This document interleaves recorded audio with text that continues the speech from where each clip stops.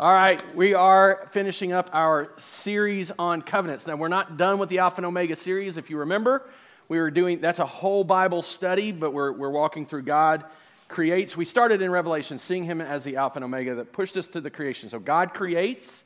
We walked through the first few chapters of Genesis and seeing that creation, seeing sin move it to chaos, and seeing his promises to bring back the cosmos, to move to new creation.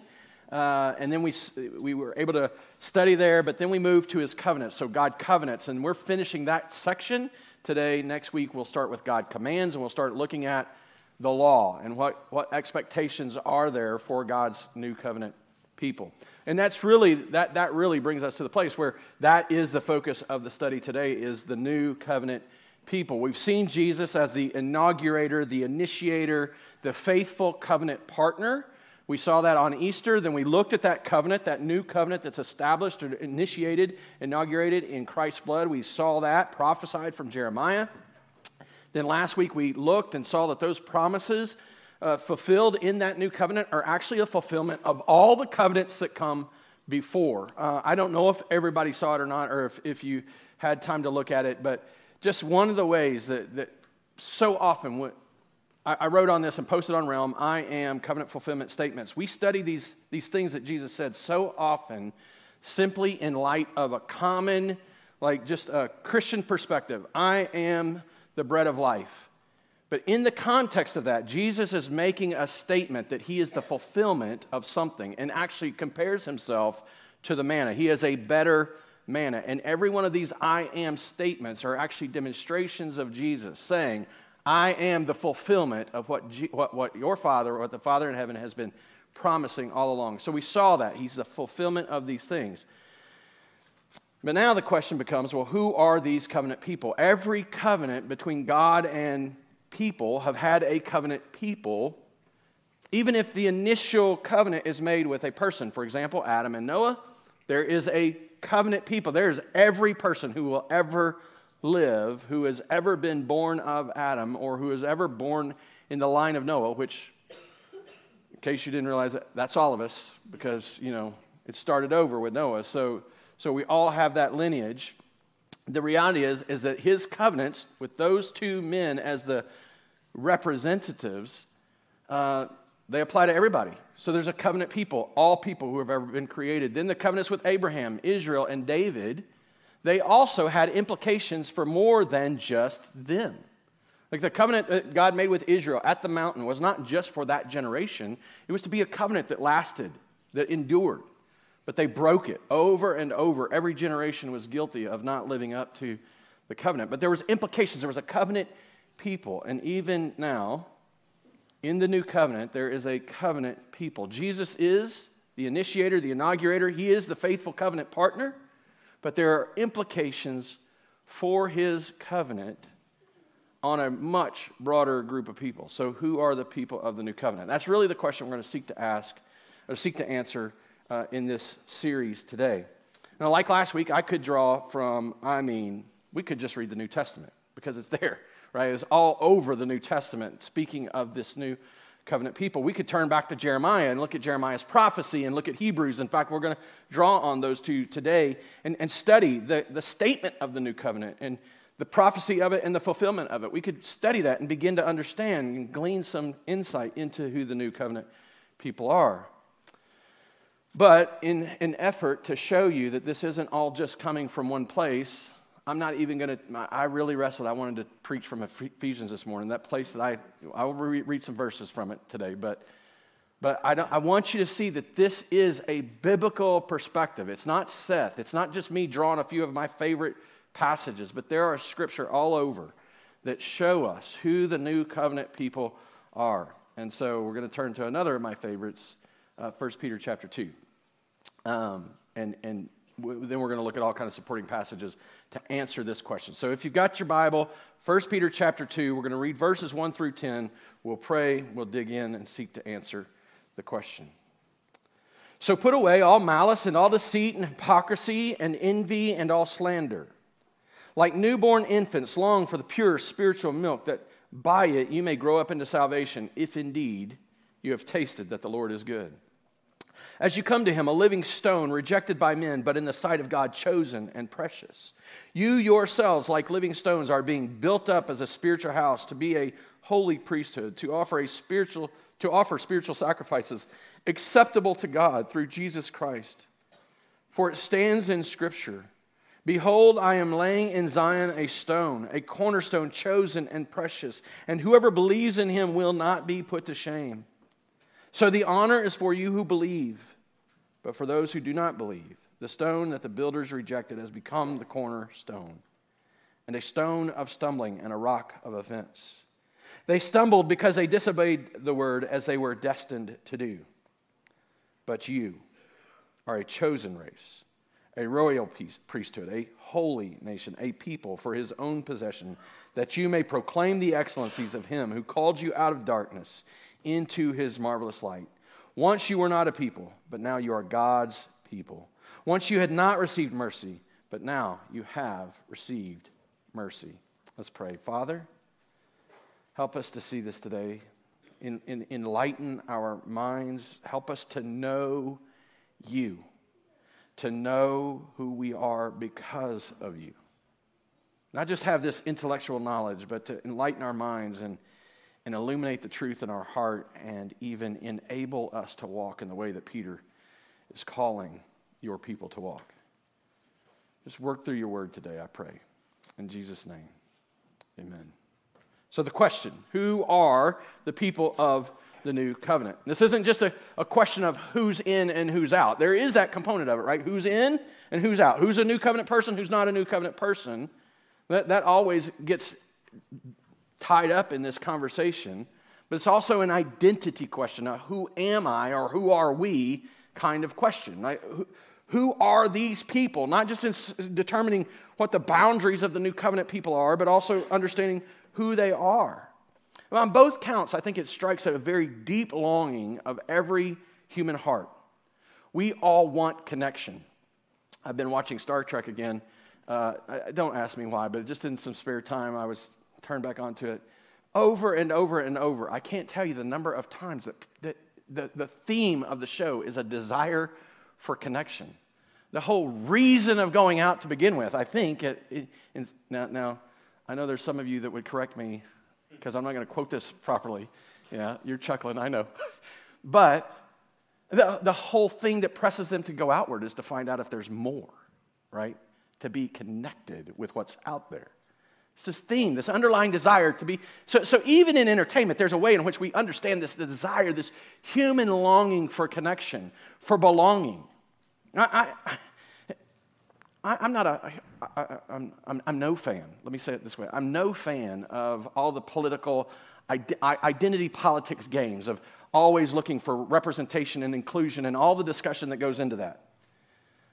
Don't misunderstand it. It's not that I don't recognize that there's something there. I just the games we play with it and the ways we use one another to our own end for it just it's mind-boggling to me that we would even begin. But this talk about this representation, this inclusion, because we all want to be included. We all want to belong. We all want to be in, right? And then we want to know that we're in because there's others like us on the inside. And so there's all this talk about it.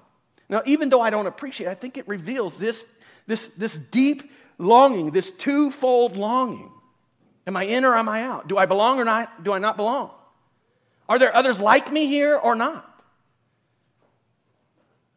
If there's not, who am I then? And we're all fighting for this, and we're turning to all kinds of different things for it. We'll settle for pitiful substitutes. We'll settle for horizontal relationship. But this question strikes at the very core of our being. Who are the new covenant people? And really the reason it strikes at the core of our being is in some way every one of us claim to be a new covenant person. So I can't flip to a passage, right? We can't look into the New Testament and say, oh, there's the question, here's the answer. But it's all over.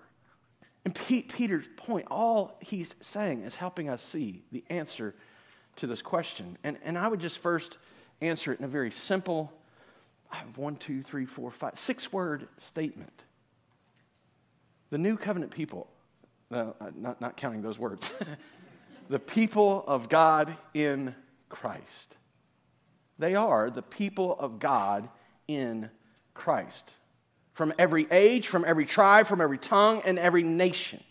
This was God's promise being fulfilled through Jesus Christ to Abraham. Your offspring, the offspring we know that Paul says is Jesus. It is his fulfillment, bringing people from all ages, tribe, tongues, and nation being blessed in Christ, in the offspring of Abraham.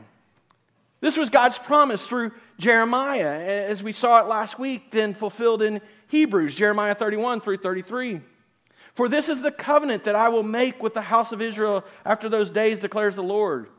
I will put my law within them. I will write it on their hearts, and I will be their God. Do you hear that?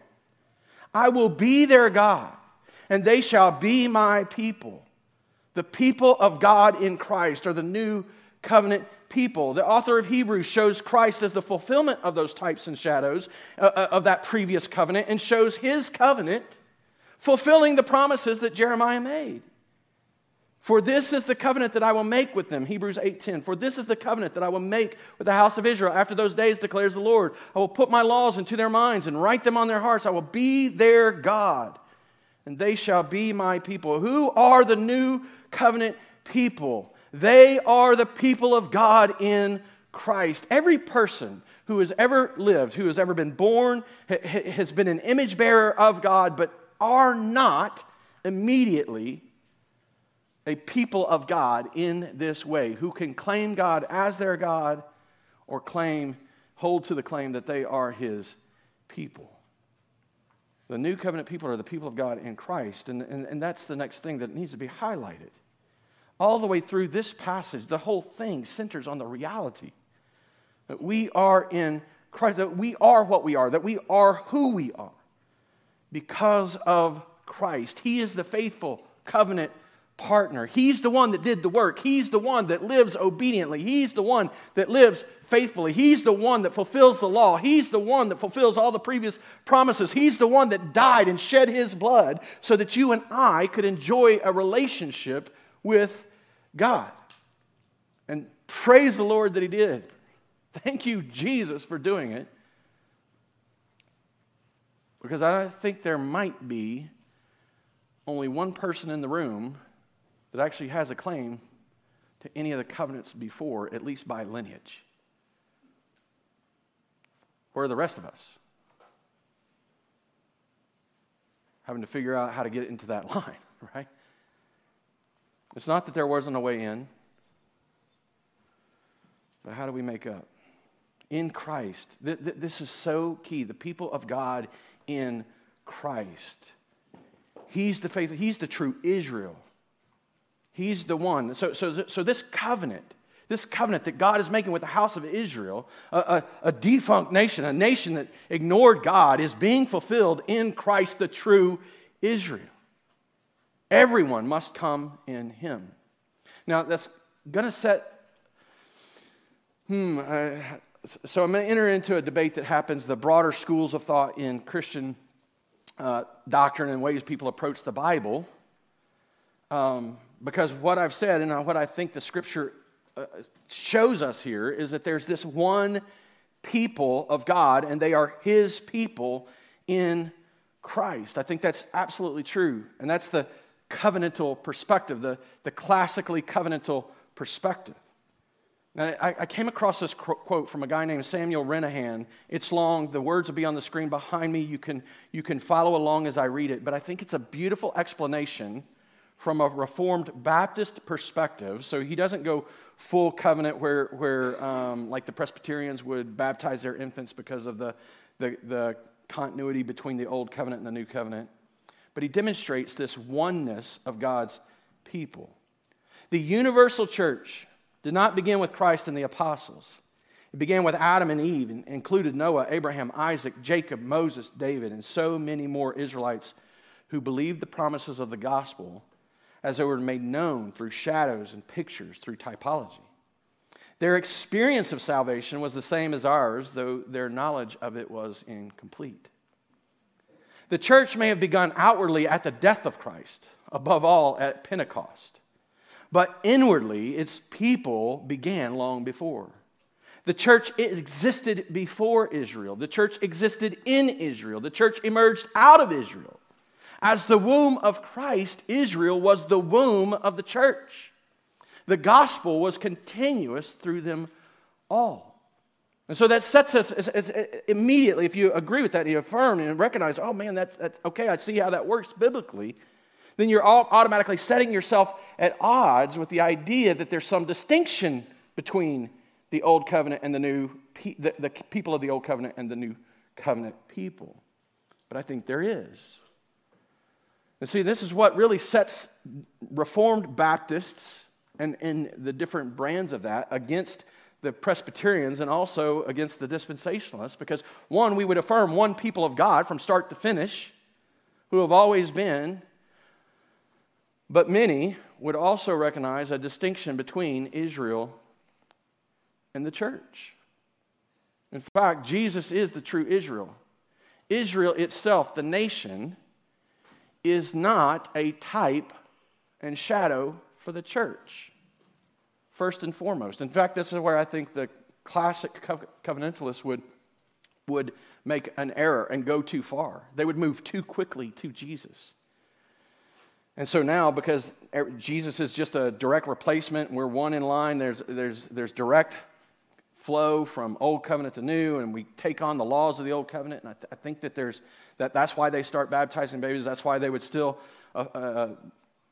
I won't go into all of it. Anyway, they hold a close continuity. I think there's an error there. Because we are not the fulfillment of Israel.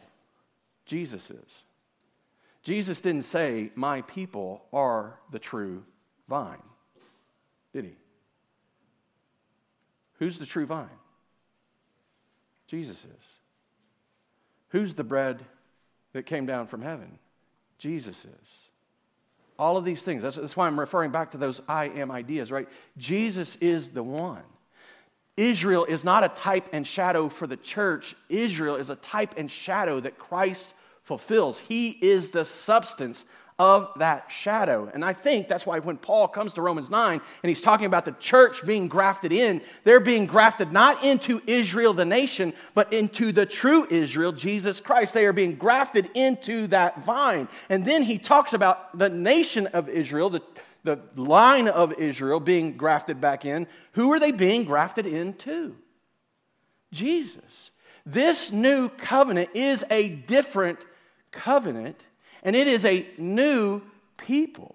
This is why I think, at least, why Paul is saying things like in Ephesians 2 that Jesus presents them both to himself as one new man. Because even the nation of Israel is no longer the covenant people of God. They rejected that. We saw that in Hebrews. We saw it in Jeremiah. They rejected it. They failed.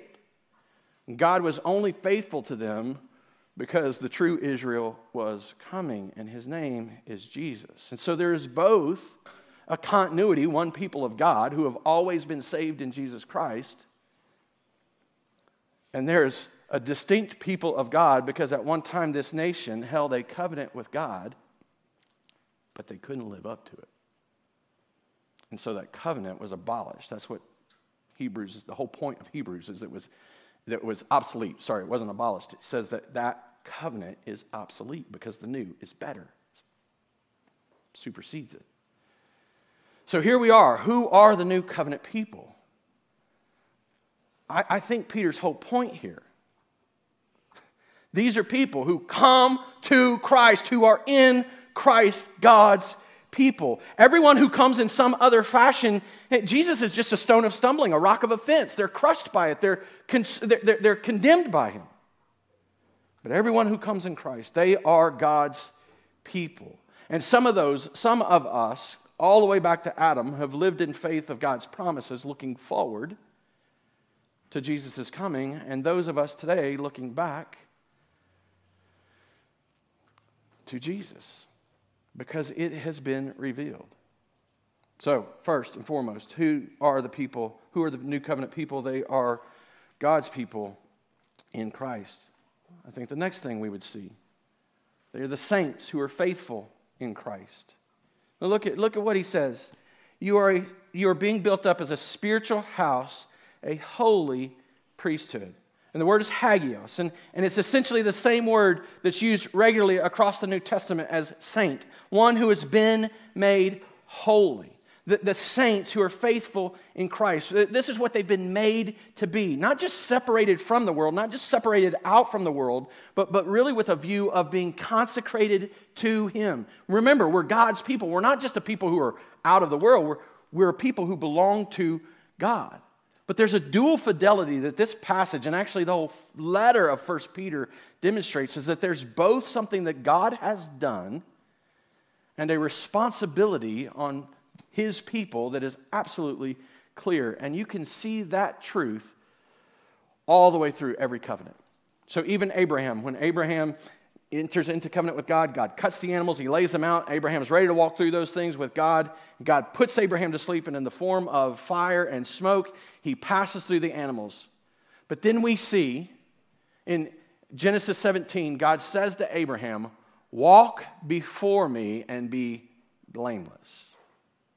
There's an expectation of the covenant people, and it's true of every covenant, that every people have both the reality that they've been approached and this covenant's been introduced by God, and they have a responsibility to live in accordance with that covenant, to interact with God in light of that covenant. And some of them, you can see it, put away all malice, all deceit, all hypocrisy, envy, and all slander. Some of them are really clear in this passage. Like there's an expectation for us as God's people in Christ, as a people who are saints, who have been made holy by God. This letter balances those two ideals all the way through. In 1 Peter chapter 1, verses 14 through 16, as obedient children, do not be conformed to the passions of your former ignorance. That means the desires of the person you used to be. Do not be conformed by those desires of your former ignorance. So all the sinful desires that we have, don't be conformed by them anymore. Don't give in to them. Don't let them form you. Don't let them define you. But as He who has called you is holy, you also be holy in all your conduct. Since it is written, you shall be holy, for I am holy. God has made you holy, so live like it. Paul's letter to the church in Ephesus. I told you I was going to hit some of these verses because I think it's another letter that we read so often only in terms of modern day Christianity and trying to define in terms of what it is to live a Christian life, when really Paul is answering questions about how God's covenant work from start to finish is being fulfilled in Christ and His people. Ephesians 1, Paul, an apostle of Christ Jesus by the will of God, to the saints, to the holy ones who are in Ephesus and are faithful. It's interesting that he doesn't address this letter to people who just claim the name saint, or to people who are just saying, I'm going to strive to live according to these rules. He's writing it to people who have been made holy and who are also striving to live holy. And then as the letter unfolds, it's clearly laid out in two halves. The first half demonstrates and tells us how we have been made saints, how God's people have been made holy. And the second half shows how faithful people, how they're to live as saints. So the first half, there's not actually a command. There's not an imperative. There's not something to do. There's not one imperative stated in the first three chapters. God did this, God did this, God did this, God did this. Chapter 4 starts, therefore, because God did this. Command, command, command, command, command. That's the whole of the Old or the New Testament is that kind of thing happening over and over. To be made a saint is at the same time to live saintly. Like one doesn't go without the other. If a person's been made a saint, they will live saintly. Like we don't create saints. We might give discipleship and we might give instruction. We might help people. That's what these letters are doing. Like, so put away all malice, all deceit. We need that instruction. But it's not a law that we drive into and then we become something. It's because we've been made something. We have these new desires, these new hearts, these new people. And we seek to live according to it because we actually have a desire for it. That's in contrast to the desires of our former ignorance. Our former ignorance gives itself to malice, deceit, hypocrisy, envy, and slander. So hypocrisy is a big one, right? Like we get called hypocrites all the time, and I like to say this, absolutely we are. But we're not hypocritical in this area. We've all confessed, at least as God's people, we are sinners and need a Savior. So at least in that area, we're a little less hypocritical than every other person that lives outside the church that's also a hypocrite, right? Because that's the conforming of our life to our former ignorance. We just were dumb to it before. We were just blind to it. We just didn't understand how hypocritical we were.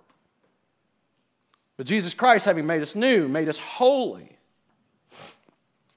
He gives us the ability to see the hypocrisy, to recognize and no longer live as hypocrites. So we can't in one breath say, I am completely faithful, and then turn around and live in sin. That's hypocrisy, right? I'm God's man. The only way it's true is it is in Christ. Let's go back to that. I am God's man. And I'm striving every day to grow up in that and to mature into that and to set aside the desires of my former ignorance, the passions of my former ignorance.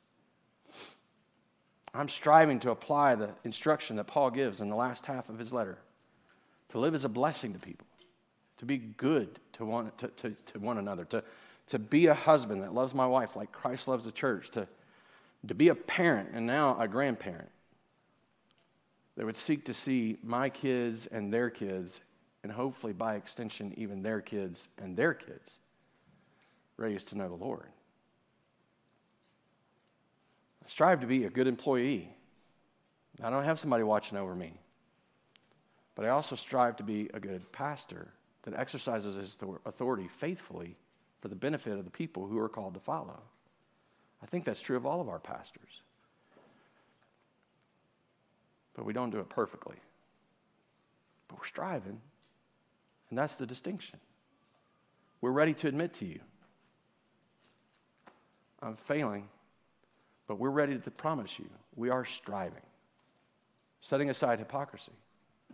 So who are the people, the new covenant people? They are the people of God. They are the saints who are faithful in Christ, who both have been made holy, and that becomes evident in their holy lifestyle. It's a both and reality. Third, I would point you to the believers who are blessed in Christ. Oh man, I love this. I love this. Blessed in Christ. The honor are for those who come to Christ. Verse 7, so the honor is for you who believe. I mean, you just stop and consider the idea of this for just a moment. The God of heaven, you know, the one that you rebelled against most of your life and even struggle rebelling against today, is placing honor upon you. Sit in that for a second. I am His child. He adopted me.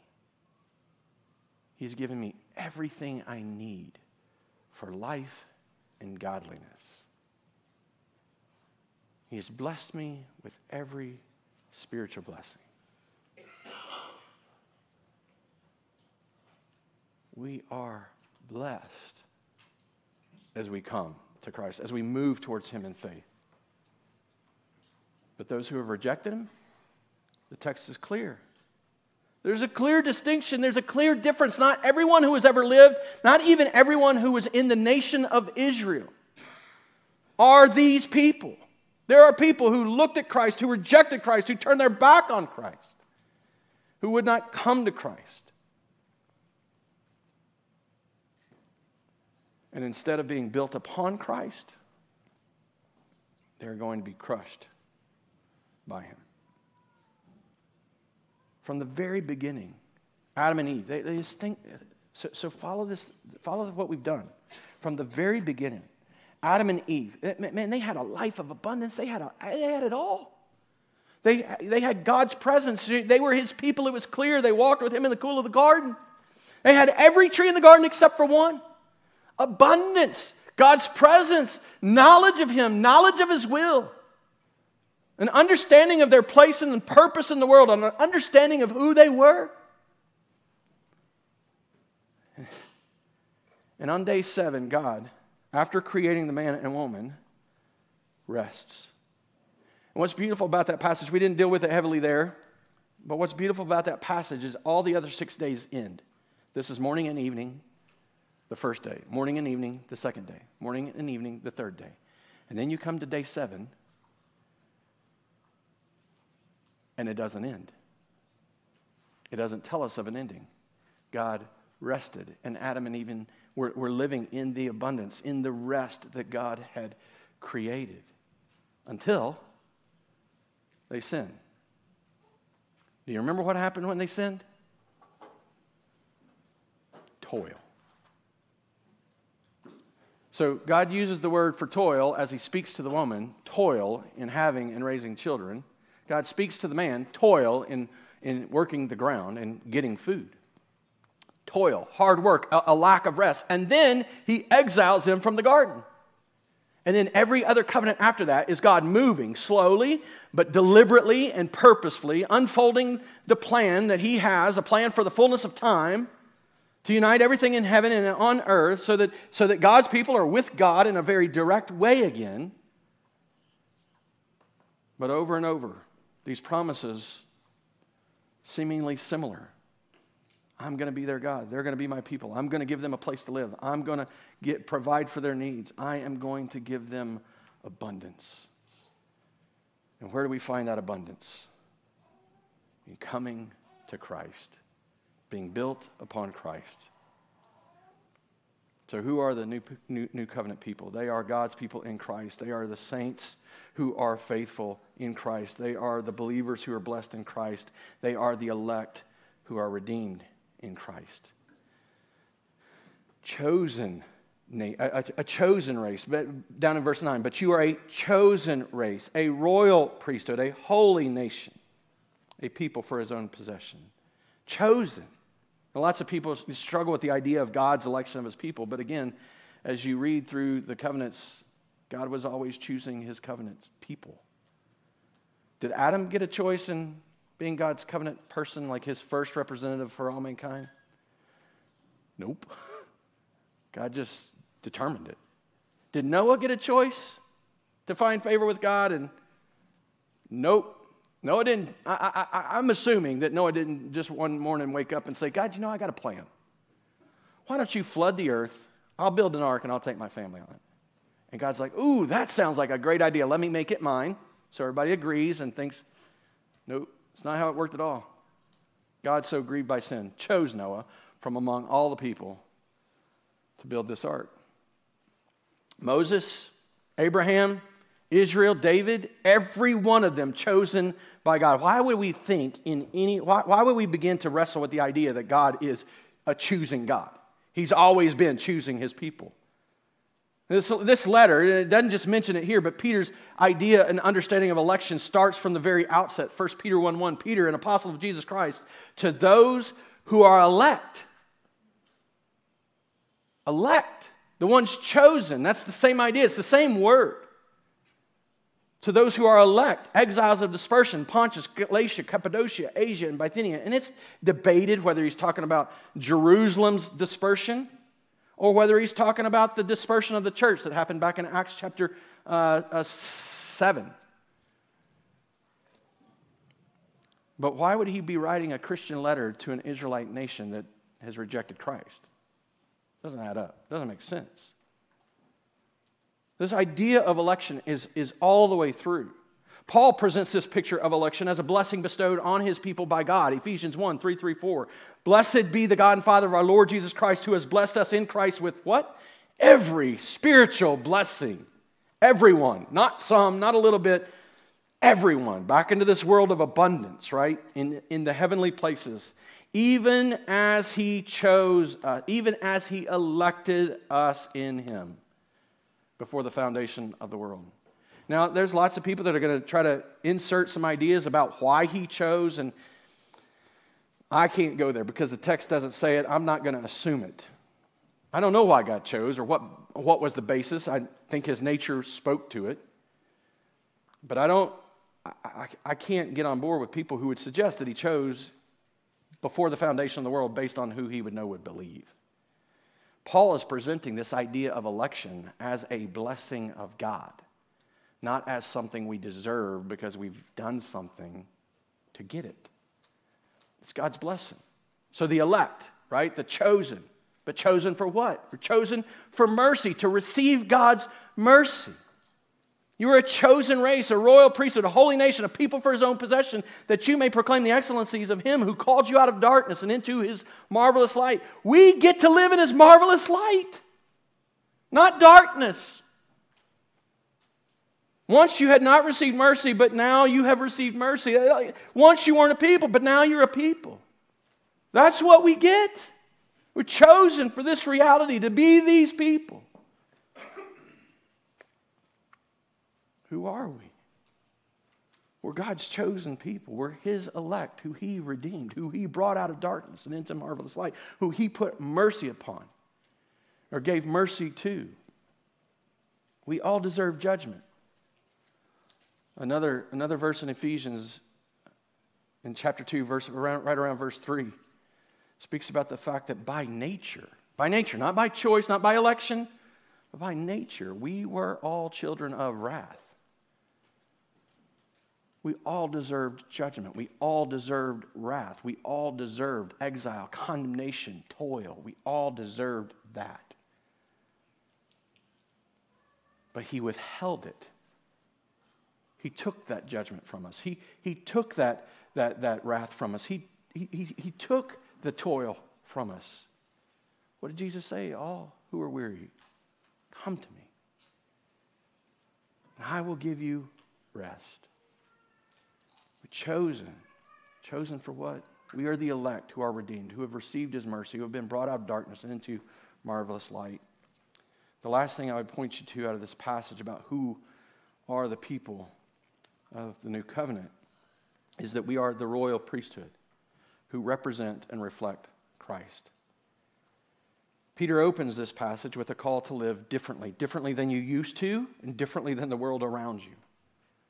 Put away, be done with it, all malice, a desire to bring harm to other people, all deceit, living a lie, pretending you're saying something with your mouth that's not true, all hypocrisy, pretending you're something you're not, envy, wanting what other people have, maybe even to the point that you would take it, slander, telling other people, making other people believe lies about another person. Instead, like newborn infants, long for pure spiritual milk, right? So he's given this want it, long for it, desire it. He's trying to set us up to realize. He's not doing what the author of Hebrews did and making a comparison between milk and meat. He's saying that this is what gives us life. This is what gives us growth. Long for that pure spiritual milk that we might grow up into salvation, that we might mature. So he's calling us away from these things and calling us to this.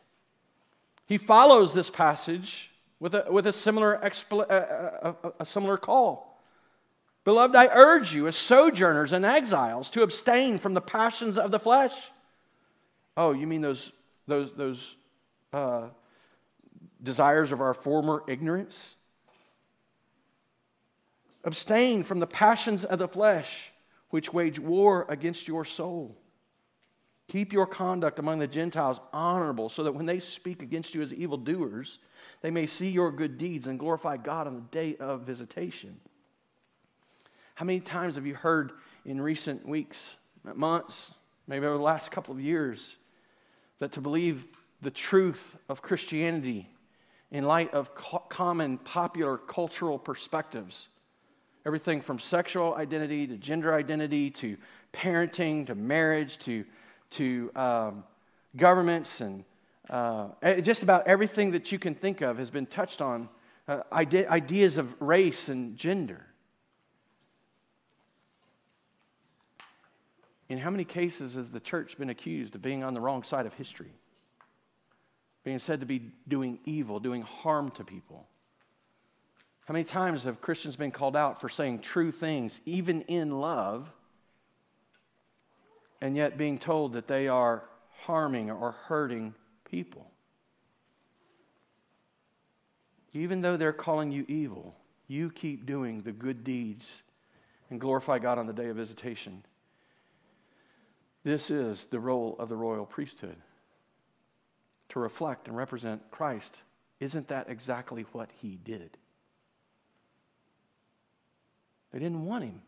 They sought to stone him because he was blasphemous. He claimed to be God. Who are you? He forgave sin. Who are you? They blamed it. They accused him of using the power of the devil to do the miracles that he did.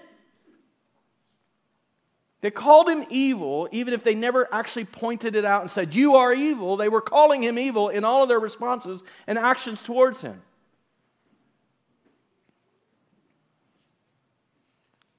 As we do this, it's not just about us doing this and making a name for ourselves and standing out. In fact, if the point is to just stand out and be different, then that's more about you than being about him. This is to the glory of God, who Jesus made his whole life about. I came to see my Father glorified.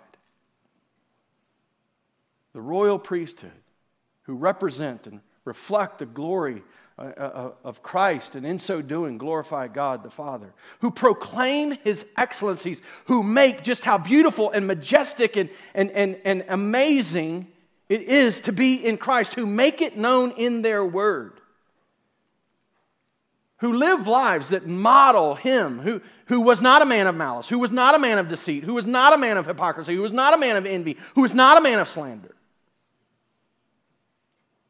These are attributes of Christ. That's what he's calling us to. So that when people see us, they see a representation and a reflection of the one who saved us and the only one who can save them. Well, what if they reject you? What if they call you evil? That's not your business. Your business is to represent and reflect him. Your business is to proclaim his excellencies to the glory of God the Father. Well, what if they don't like me? That's not your business. I've used this illustration a lot. I've been talking to people about our community groups, and I use this illustration a lot because there's a way in which sometimes it feels like the idea of being missional means that we're always actively doing something, and we should be seeking to actively engage around us. Don't misunderstand. But isn't our presence by itself, when people understand what we're doing, a statement in and of itself? So for, I don't know how many years before, we just recently moved our community group because logistical issues. We just recently moved our community group to John and Shara's house and had been meeting in mine for years and years. And every Wednesday, I have conversations with people in my neighborhood about it. Every Wednesday, we block the street, and we are a pain in my neighborhood's neck. As I pulled up to John's and Shara's house this week, I recognized, their neighbors are not going to be happy about this over time.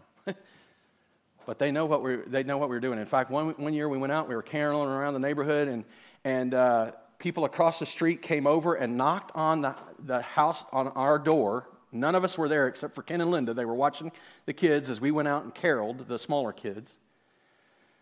They come over to our door. "Hey, there's people caroling in the neighborhood. We think you'll love this," because we're singing about Jesus. They didn't recognize that we were the ones out there doing it.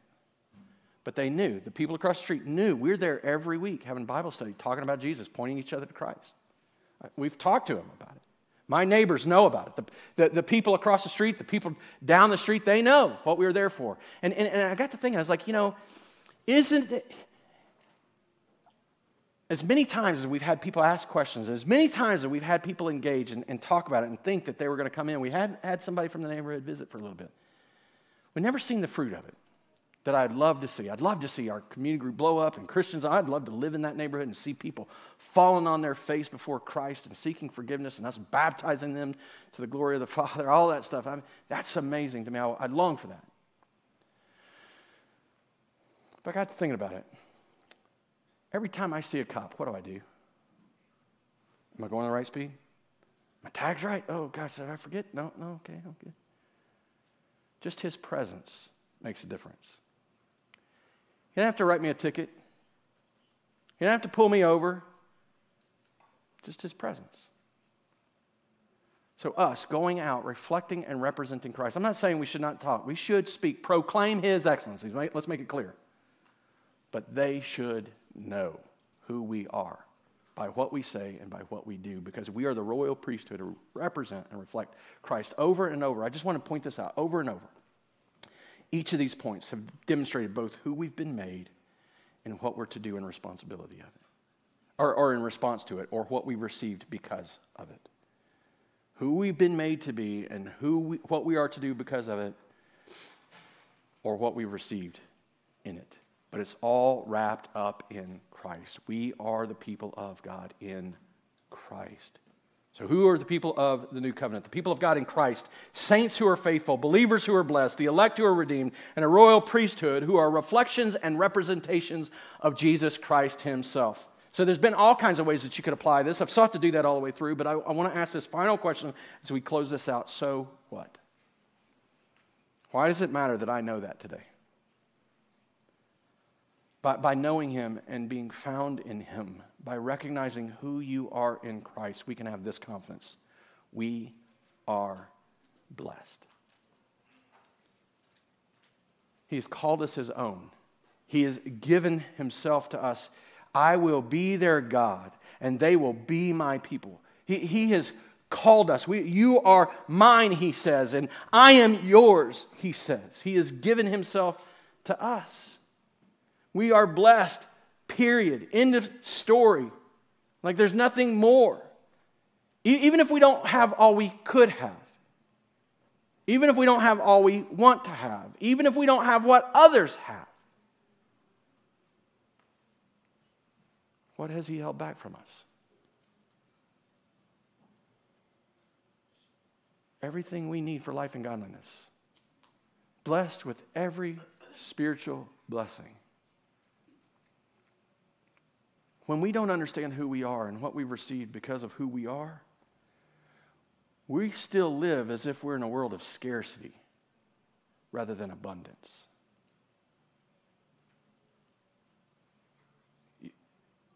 Do you believe that you have been abundantly blessed in Christ?